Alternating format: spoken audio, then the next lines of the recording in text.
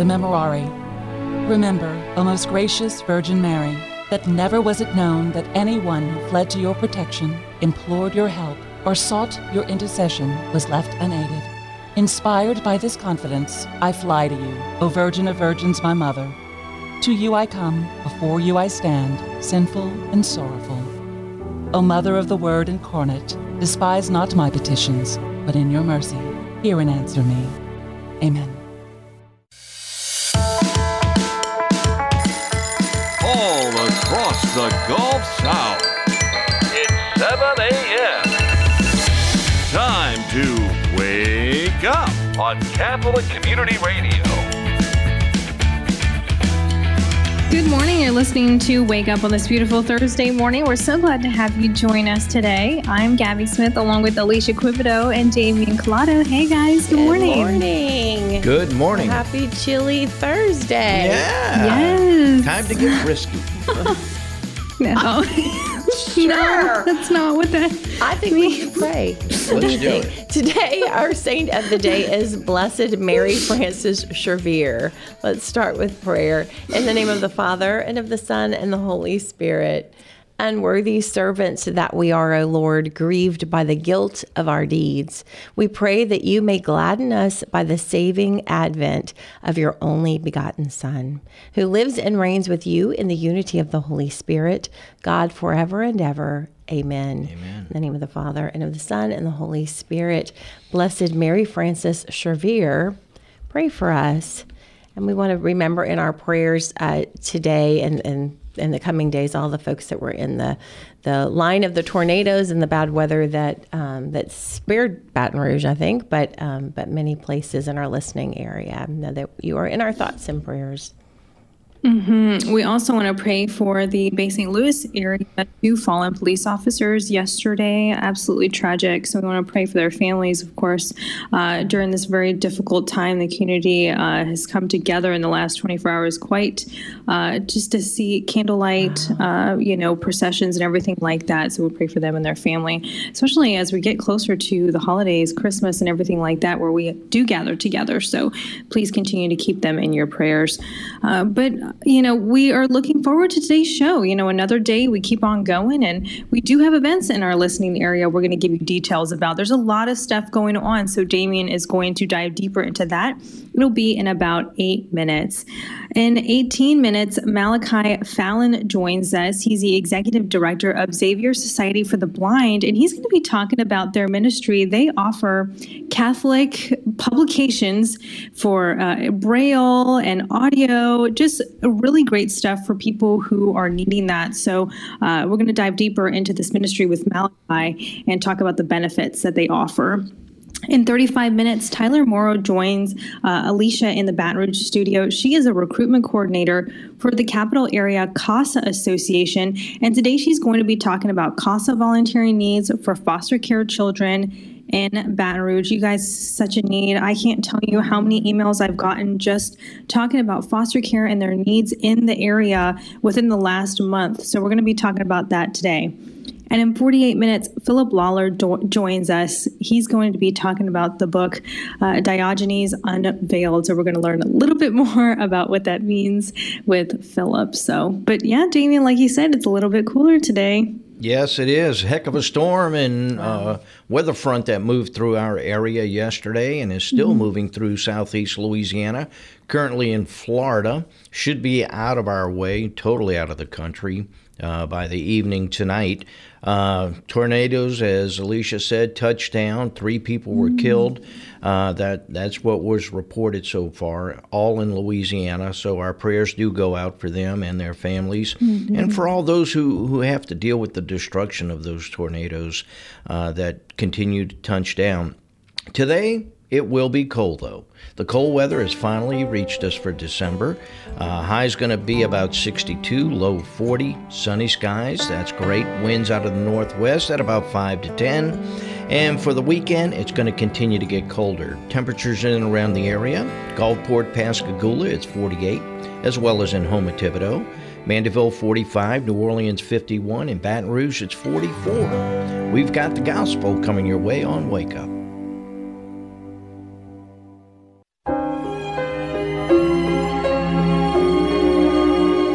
Good morning, I'm Father Chris Decker, and today's Gospel comes to us from Luke chapter 7. When the messengers of John the Baptist had left, Jesus began to speak to the crowds about John. What did you go out to the desert to see? A reed swayed by the wind? Then what did you go out to see? Someone dressed in fine garments? Those who dress luxuriously and live sumptuously are found in royal palaces. Then what did you go out to see? A prophet? Yes, I tell you, and more than a prophet. This is the one about whom Scripture says, Behold, I am sending my messenger ahead of you. He will prepare your way before you. I tell you, among those born of women, no one is greater than John. Yet the least in the kingdom of God is greater than he.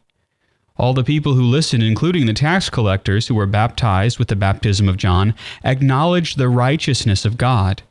But the Pharisees and scholars of the law, who were not baptized by him, rejected the plan of God for themselves.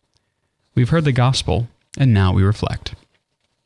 The phrase, among those born of women, there has been none greater than John the Baptist, acquires in John's case a particular poignancy because it is true literally as well as figuratively.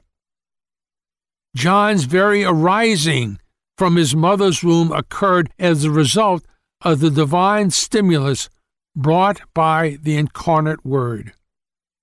It was to John and to his mother that the mother of Jesus first took the Word she bore. We are made great by the manner in which God chooses to approach us and by the quality of our response to that approach. In the pregnant mother of God, Jesus approached John in hiddenness to establish with him a friendship beyond words. John's response, his leap of joy, his joy in the greater presence of the Messiah, resulted in John's own interior greatness. His leaping up meant that every part of him enthusiastically surrendered at Jesus' approach. This ability to leap up in his mother's womb was fulfilled when later his every energy was expended to prepare the way for his Lord. John even had the privilege to precede Jesus in martyrdom. Nevertheless, there is an immense difference between the pre- and post-messianic eras. The latter is incomprehensible without the former, and yet the promise cannot be compared to the fulfillment. The truth stands that being an ethnic member of the people of Israel cannot be compared with being a citizen in the kingdom of heaven. The difference is vast between being a child of the promise to Abraham, Isaac, and Jacob, and being a child of Jesus' fulfillment of the promise of the Father who is in heaven, divine filiation. Jesus portrays John as greater than all the prophets and of all mankind under the Old Covenant, and yet as lesser than the least of those in the kingdom that John himself is helping to usher in. John points to Jesus from the outside in the last shadow of the night as he heralds the impending dawn.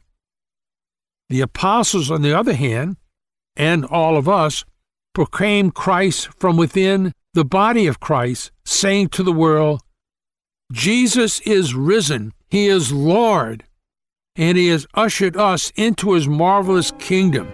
Praise God. Have a wonderful day. This is Jimmy Sagers. Amen, Brother Jimmy. Praise God is right. And also thank you, Father Chris Decker. You know, a number of events and needs are happening in and around the Baton Rouge area, the New Orleans area, and elsewhere. We want to tell you about a few of those. One in particular is the Bishop Ott Shelter Toiletry Collection Drive. Now you're going, toiletry collection drive. What the heck is that all about? Yeah. It's been going on for 31 years, folks. And St. Vincent de Paul spearheads the project each and every year, along with a number of others, such as Albertsons, the Louisiana Healthcare Connections, even my old stomping grounds where I was Really? The Dalmatians? No. Fox 44 and NBC 33. That's where I used to work years ago. Cool. In the meantime, here's what's needed, folks, and it's to help the homeless men and women in our community. I know a lot of you probably collect these things, and then you put them aside, and you never think twice, especially if you go to hotels. Well, here's some of the things. They need things like lotion, shampoo, body wash, body powder, reading glasses. How many times have you lost a pair of those? Yep. Put them in a bag if you find them and bring them to St. Vincent de Paul. Even children's underwear, socks, knit caps. I can go on and on, but you can go to the website and you can learn more about some of the items that you can bring, including blankets this time of year, disposable cups, plates, knives, the things you get when you pick up something to go. And you never open it up. We have a bunch in a cabinet here we need to drop off. Tell them you want a couple more. It's a good idea. And bring them to St. Vincent de Paul. That's a great idea. What do? Here's the phone number, folks. 225-383-7837. That's 225-383-7837, extension 0.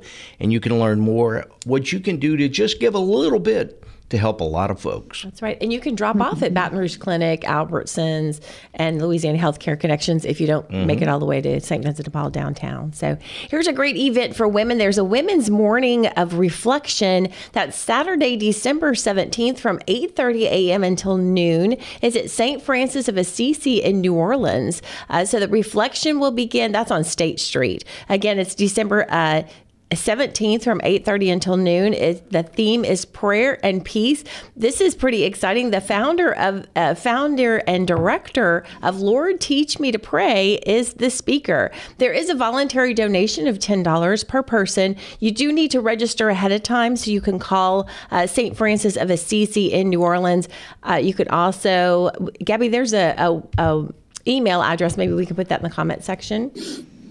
Absolutely, yes, and definitely want to hear Carol Weiler. Carol will give you peace and give you more information about Lord Teach Me to Pray. Well, last minute gift shopping at Shepherd Staff Gift Shop over at Sister Dulce's. They're going to be open tomorrow, Friday, December 16th from 9 a.m. to 2 p.m. Saturday, December 17th from 9 to 3. Monday, December 19th through Thursday, December 22nd from 9 to 3 again. And then Friday, December 23rd, that's the last day, 9 to 2. So pick up those wonderful gifts over at Shepherd Staff. Very much so. And last but not least, an Advent concert, Monday, December 19th, 7 o'clock, St. Philip Neri Church in Metairie. Put it on your calendar. You'll enjoy it. Don't go away. Gabby's coming back with our guest right after this on Wake Up.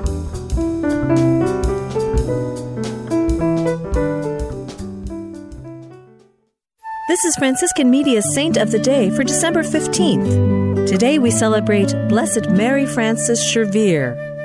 She came from a family of some means, but Blessed Mary Frances Schervier spent her life serving God's poor, sick, and aged. Born in Germany in 1819, she ran the family household at age 16, following the death of her mother and her 2 older sisters. In her mid-20s, she became a secular Franciscan. At age 26, she and 4 companions established a religious community devoted to caring for the poor. The Sisters of the Poor of St. Francis were formally approved in 1851. In less than a decade, they had a foundation in the United States. Mother Frances, as she was called, first visited the U.S. in 1863, working alongside her sisters to nurse soldiers wounded in the Civil War. She returned a few years later to oversee the foundation of several hospitals. Her sisters continued to operate hospitals and homes for the aged around the world. In our day and often throughout the ages, the sick, the poor, the aged have often been regarded as useless members of society. Blessed Mary Frances and people motivated by her ideals remind us of the God-given dignity of every human being. The new Saint of the Day app is available now for your smartphone or tablet. From Franciscan Media, this has been Saint of the Day.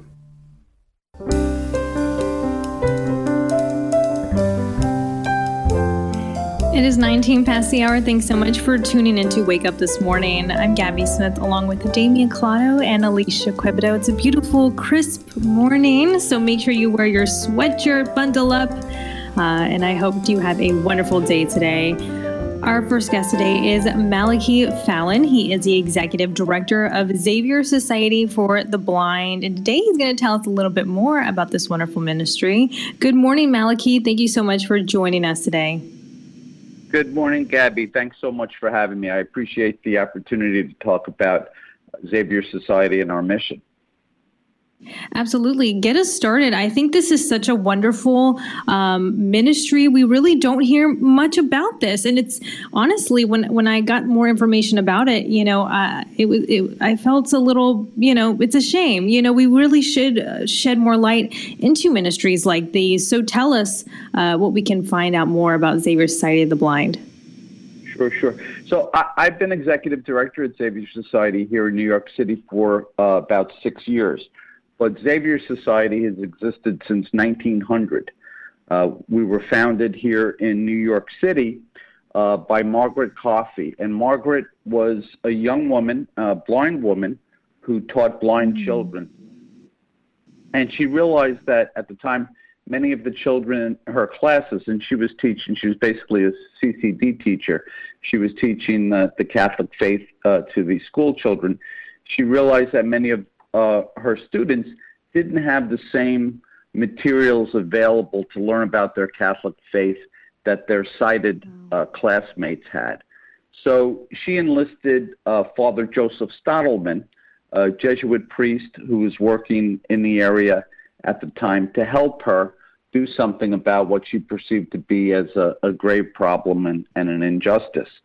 So they co-founded Xavier Society of the Blind.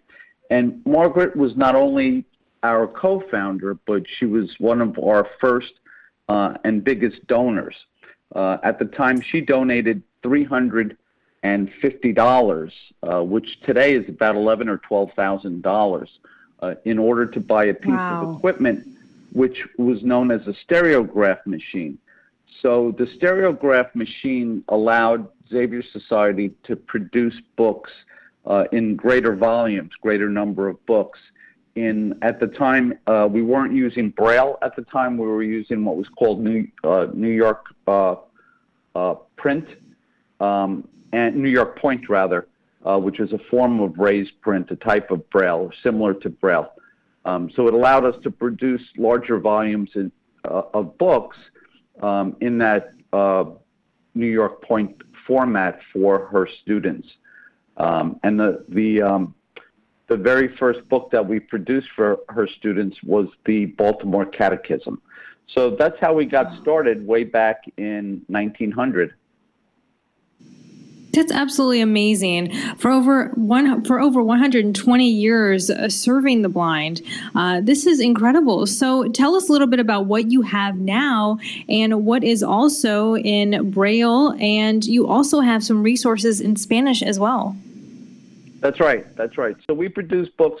So our tagline is delivering faith and inspiration in Braille and audio. So we produce books and pamphlets and study guides in both Braille, and we produce books in audio. And all the Braille is done in-house, the transcription. We have a certified Braille transcriber on staff. And for most of the single order books, we'll actually do the embossing, the imprinting in Braille in-house. In addition to producing books in Braille, we produce the Sunday Mass proper, so essentially the Missalette in Braille. And we do the transcription, and then we work with the National Braille Press to do the production and distribution. So we send out the Sunday Mass propers to just about 800 people across the United States and in 20 countries outside the United States. So this allows people who are blind to actively participate in the Sunday Mass. And many of our patrons also participate as lectors, readers in their parishes, because they're able to do that with the assistance of the Mass propers in Braille. That's incredible. Malachi, talk about, how did you get started with this organization? So I had a long career in the financial services industry.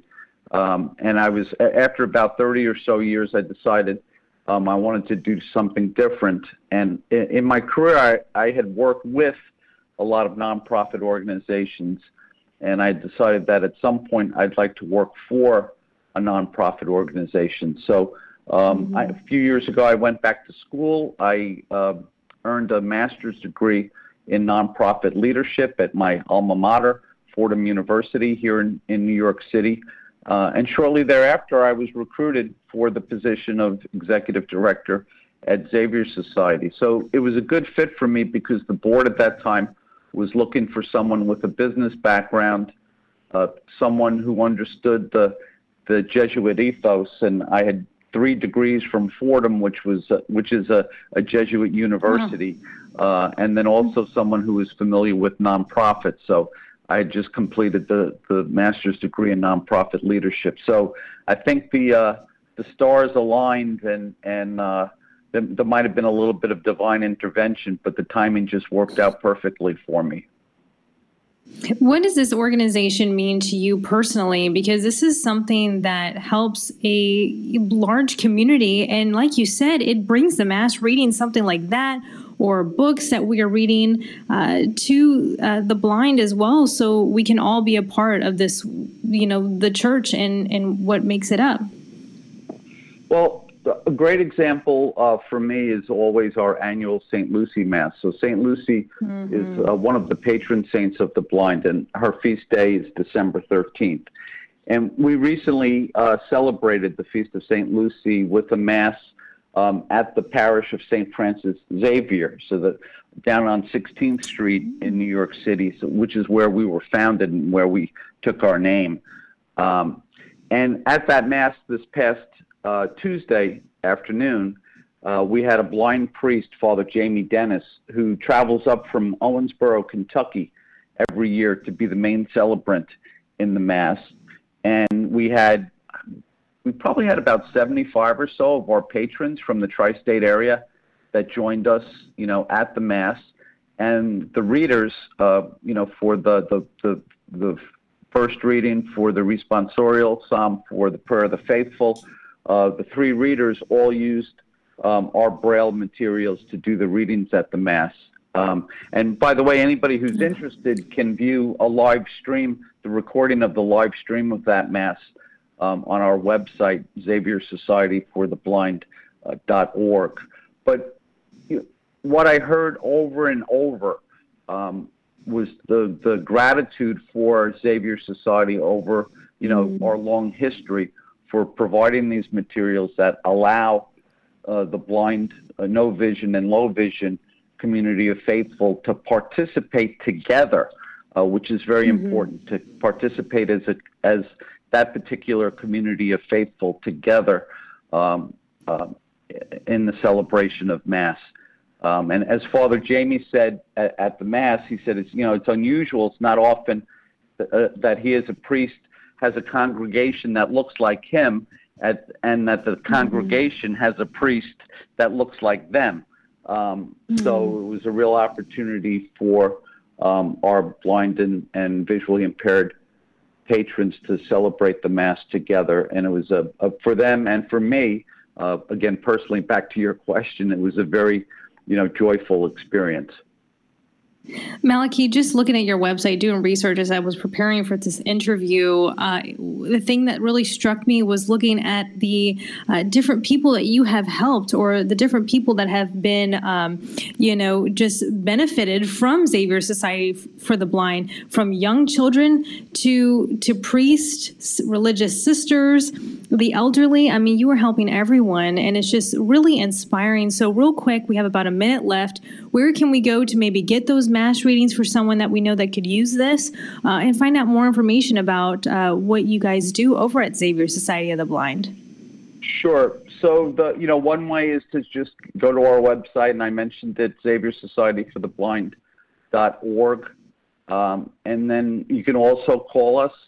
Our phone number is 212-473-7800, and you can talk to Saul Buchalter, who's our client services coordinator. We also have an 800 number, and that's 637-9193.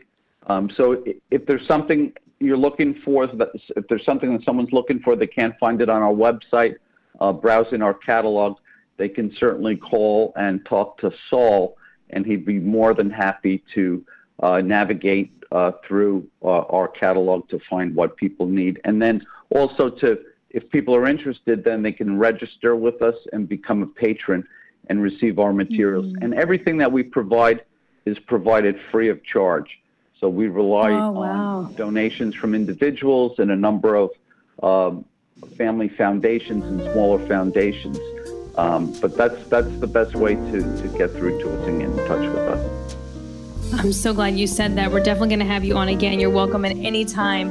Have a happy rest of your Advent, Malachi, and a Merry Christmas. Thanks very much, Gabby. You too. I really appreciate the opportunity. Absolutely. Tyler Morrow joins us, Alicia and Damien in the Baton Rouge studio right after the break. It is 1:30 on Wake Up.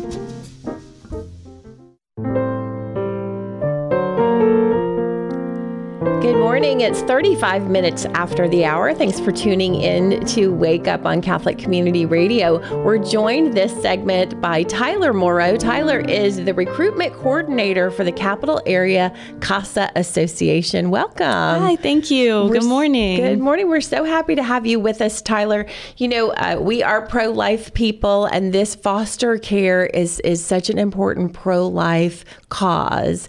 And CASA is just an amazing program. I mentioned to you during the break that I'm a little familiar with it from years gone by. But give us in a nutshell, what is CASA and what does it stand for? Okay, so CASA stands for Court Appointed Special Advocate. So you are a community person appointed by the judge, basically just there to speak on behalf of the child in foster care. You have no other motives other than speaking on the child's best interests and trying to put that child in a safe and permanent home. Okay, so we're not talking about foster parents. We're talking about an advocate in the courtroom for the child. Yes, so you are just a community volunteer. The foster parent is someone who's housing the child at the time, but you're not necessarily going to court with the child every single time or kind of involved in what's happening with that child's court case. And so the CASA volunteer is that person who is kind of seeing what's going on behind the scenes and going into the courtroom to speak for that child and what they think is best for that child. Okay. So tell us, so CASA is such an important program. The majority of these children, or all of these children, have suffered from some kind of abuse or neglect. Yes. And that's why they're in foster care. Yes. And so they have to go to court for the court to decide whether or not the child should go back to their home. Yes. So we tell our volunteers during training that the first and best option is reunification, because we find that these children always are wanting to go back to their biological parents. But that's not always the case. And these children did come into foster care for a reason. And so the CASA volunteer is kind of that person to kind of see whether or not it's safe for them to go back, or if adoption might be the best option for them. Okay. Now, this was started, we were talking earlier, this was started in 1992 in the Seattle area by a judge who really, he decided that he needed somebody to tell him about the child. Yes. So he was a judge, and he had a very hard case with a 3-year-old child. And he said, I really just wish there was a lay person from the community who was here only to speak on behalf of the child, because in that courtroom it's very hectic. There's lawyers for the parents, for the child. It's crazy. Yes. And there was no one there really just to speak in the best interest of the child. And so this judge created CASA so that people from our community, volunteers, can visit this child, see what's going on, and go in court and speak on behalf of them. Wow. So a CASA volunteer, do they need to have any kind of legal background to understand the process? Or? So that's a common misconception when people are wanting to become CASA volunteers. People think that you have to have a background in social work or law. That is not the case at all. You can be from any walks of life. The only requirement that we have is that you're over 21 years and that you go through an extensive background check. But other than that, it's really just a person from the community who's wanting to do something good for a foster child. And you need to make a 1-year commitment. That's another requirement, a 1-year commitment to the child. So once you become a CASA volunteer, we ask that you visit the child every 30 days. Okay. We do ask that it's in person. COVID was a different situation, but now we are asking because it's easier to kind of see what's going on that way, and for you to create a relationship with the child.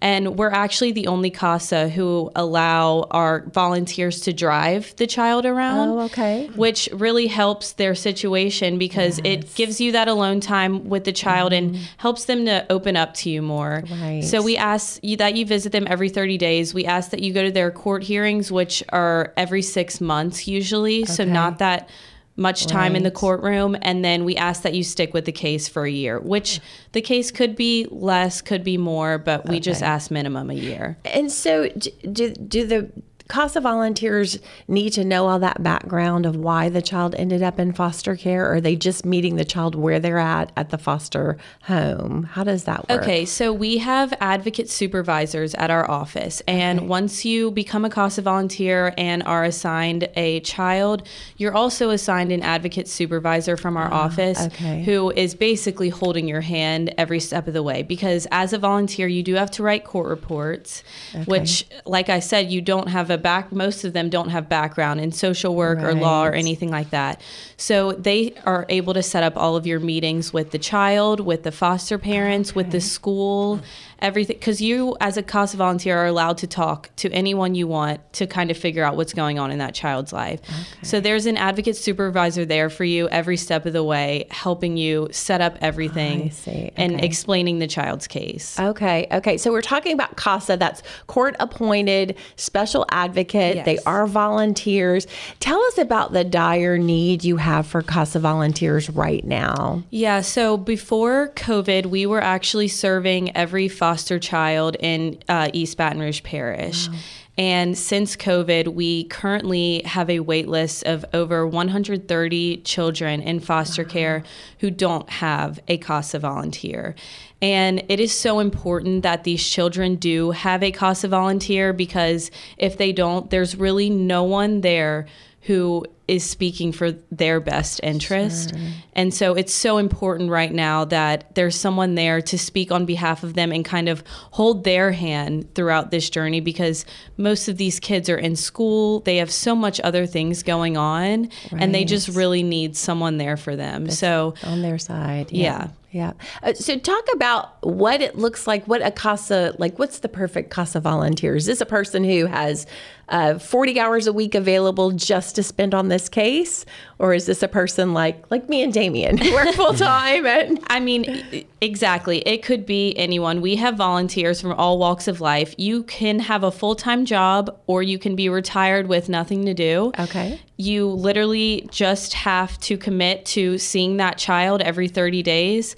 And what's actually really good about something that came from COVID is they're still doing Zoom court. Okay. So a lot of our volunteers will even be at work and kind of just open up their Zoom court and be there, because court takes forever. It's this whole process. And so we actually have a lot of full-time working people who are volunteers and say it's perfectly manageable. Oh, wow. And it's about 10 to 15 hours a month, right? That's what we ask for. I said every 30 days, but we do ask that you spend as much time as you can with that child, just to really understand what's happening in their life so that you can speak on behalf of them. What are some of the activities that go on between the child, and what's the age range usually for the child? Okay, so you actually, after you go through our training, which we can talk about, you kind of fill out a survey of whether you want a girl, boy, younger, newborn, teenager, and then you're kind of assigned as best as we can that way. But we have foster children from newborn to up to 18, which at 18 they age out of the foster care system. So we have up until 18 children. And activity-wise, you can take them to have ice cream and things like that? Yeah. So that's one of the greatest things that we have at our office is that you are able to drive them because you go through such an extensive background check that you can take them anywhere. Like I said, you're very involved in their life. So if you want to speak to their teachers, you can. Your advocate supervisor can set that up. If you want to speak to their doctors, you can. You can kind of say, I think that they need special learning or something like that, because no one else is looking for that. And so you can say that to the judge and help that child out with any of their needs. So Tyler, we just have not even a minute left. Sorry. We had so much, we had so much we wanted to talk about, and we wanted to talk about training. Just very quickly, just let people know they don't let you out there just by yourself if you want to be a CASA volunteer. There is training. There is lots of requirements, but it is a wonderful way to help a child who needs a friend, who needs an advocate. There are also other ways that you can volunteer for CASA and not necessarily be a child advocate. Tell our listeners real quick what that website is to find out more information. Yes, you can find out more information on www.casabr.org, and there you can find all of our information about signing up for training, about doing a Zoom orientation, and wonderful. And welcome back to Wake Up on this beautiful Thursday morning. After yesterday, just about anything's beautiful. And with that being said, our next guest is Philip Lawler. He is actually the editor of Catholic World News. Did you know, Alicia, that it was the first English language Catholic news service operating on the internet? I did not know that. Yes, but Philip did. Wow. It was founded back in 1995, and he is also program director of the Center for the Restoration of Christian Culture at Thomas More College in New Hampshire. He's been around the block, let me just say that, and he's here to talk about a book entitled Diogenes Unveiled. He's the editor of the book, and it was really excerpts taken from Father Paul Mankowski. Philip, welcome to Wake Up. After all that introduction, I apologize, but I wanted people to know who you were. Well, thank you very much. And with that being said, let's talk about the book. Very intriguing, and sorry to say Father Paul Mankowski is no longer with us, but boy, what an intellect, but also what a sense of humor, even if it is somewhat satire. Exactly. When he died, it was a very sudden, shocking death a couple of years ago, and almost immediately a number of his friends, including myself, said, we really need to do something to make this man better known, because he had lived under restrictions for years. He was a Jesuit, and his Jesuit superiors ordered him not to publish under his own name, and so he didn't. He used pseudonyms. And most of that material I had collected either in the magazine Catholic World Report or else on the Catholic World News site. And so I put together a number of, he had done more than 3,000. I think it's probably more than 5,000 contributions for us under the pseudonym of Diogenes. Mm-hmm. When he died, I said, well, there's no point in maintaining the fiction. He should be identified, and it's some of the most brilliant and insightful and hilarious writing that you're going to find. Yes, and he, like you said, wrote a number of books, but this one, I love the fact that it's almost like getting first-hand look at his diary and his true thoughts about what was going on in and around the world, especially in our country. That's right, and that's not a coincidence, because this began from email correspondence that he had with me and with several other people. And after a while, we said, this is too good to just confine to ourselves. We should put this out for the world to see. So the book, Diogenes Unveiled, is largely bite-sized pieces, and I tell people, if you find it in a bookstore, just browse through and read some of these things that you can read in a minute or two. And if you can go through 4 or 5 of them without getting hooked, I'll be surprised. You're so right. And I have not had a chance to go through the book completely, but I was thumbing through just to get a feel for who Father Menkowski was, and very impressive, very insightful. I love just one of the sections, the political world. He wasn't afraid to talk politics, being a Jesuit. He wasn't afraid to talk about anything, really. That's true too. But a lot of times they this old separation of church and state, it's hard to do, and he kind of shares that.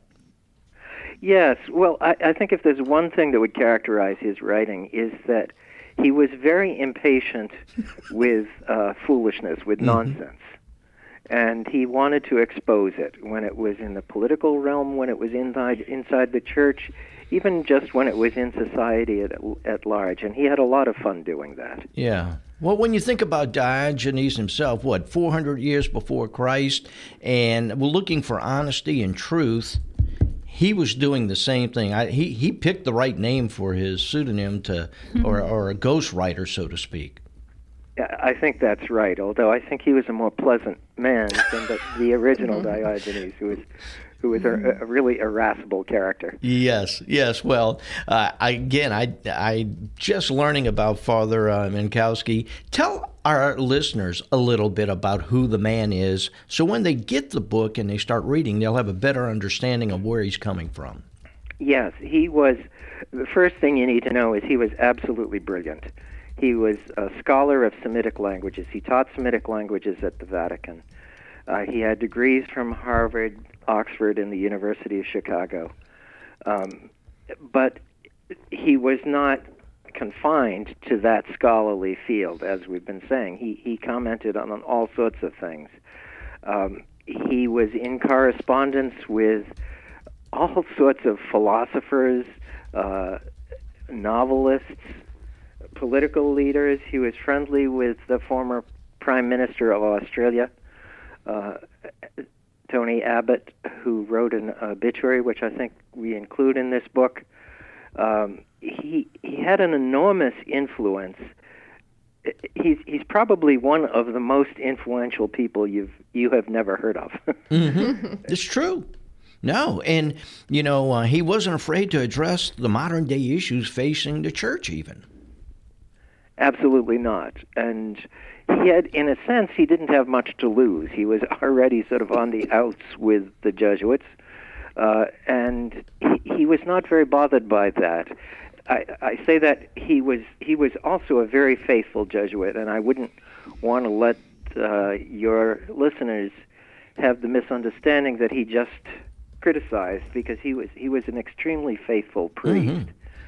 He lived his vow of poverty such that he did not own anything that he couldn't pack into a medium-sized suitcase. Wow.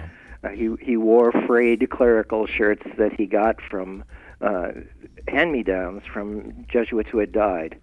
I would give him a book, he would read it and then pass it on to somebody else, because although he was a scholar, he did not own books. He took his Christmas vacations rather than coming home to visit with his family. He worked with Mother Teresa's nuns, the missionaries of charity, in orphanages in Albania and Romania in just horrible circumstances. That's how he chose to spend his free time. Yeah, amazing man. And like you said, he was a fighter to save souls. In fact, the more I learned about him, the more I considered him a modern-day St. Paul, sort of his namesake. That's an interesting perspective. I had an interview a few days ago with a priest who said that as he read this book, he said he wanted to learn more about this Jesus with whom Father Menkowski was so obviously in love. That was the thrust of what he got out of the book. Yeah, well, just thumbing through it, that's kind of what I picked up as well. I am so sorry to say, Philip, we are out of time. Philip Lawler, editor of Diogenes Unveiled. You got to get the book. It's a great read, whether you get it for Christmas or early next year. But I love it. You probably had a tough time trying to edit this thing, so God bless you. But have a Merry Christmas, and thank you for joining us on Wake Up. And the same to you. Thank you for having me. Okay, Philip Lawler, editor of the book Diogenes Unveiled. You can pick up the book at Ignatius Press.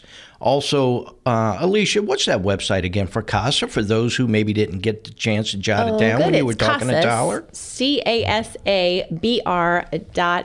That's CASABR.org. They are really in dire need of volunteers, so check out their website. There's tons of information there. Okay. We're going to wrap up with a prayer in the name of the Father, Son, Holy Spirit. Amen.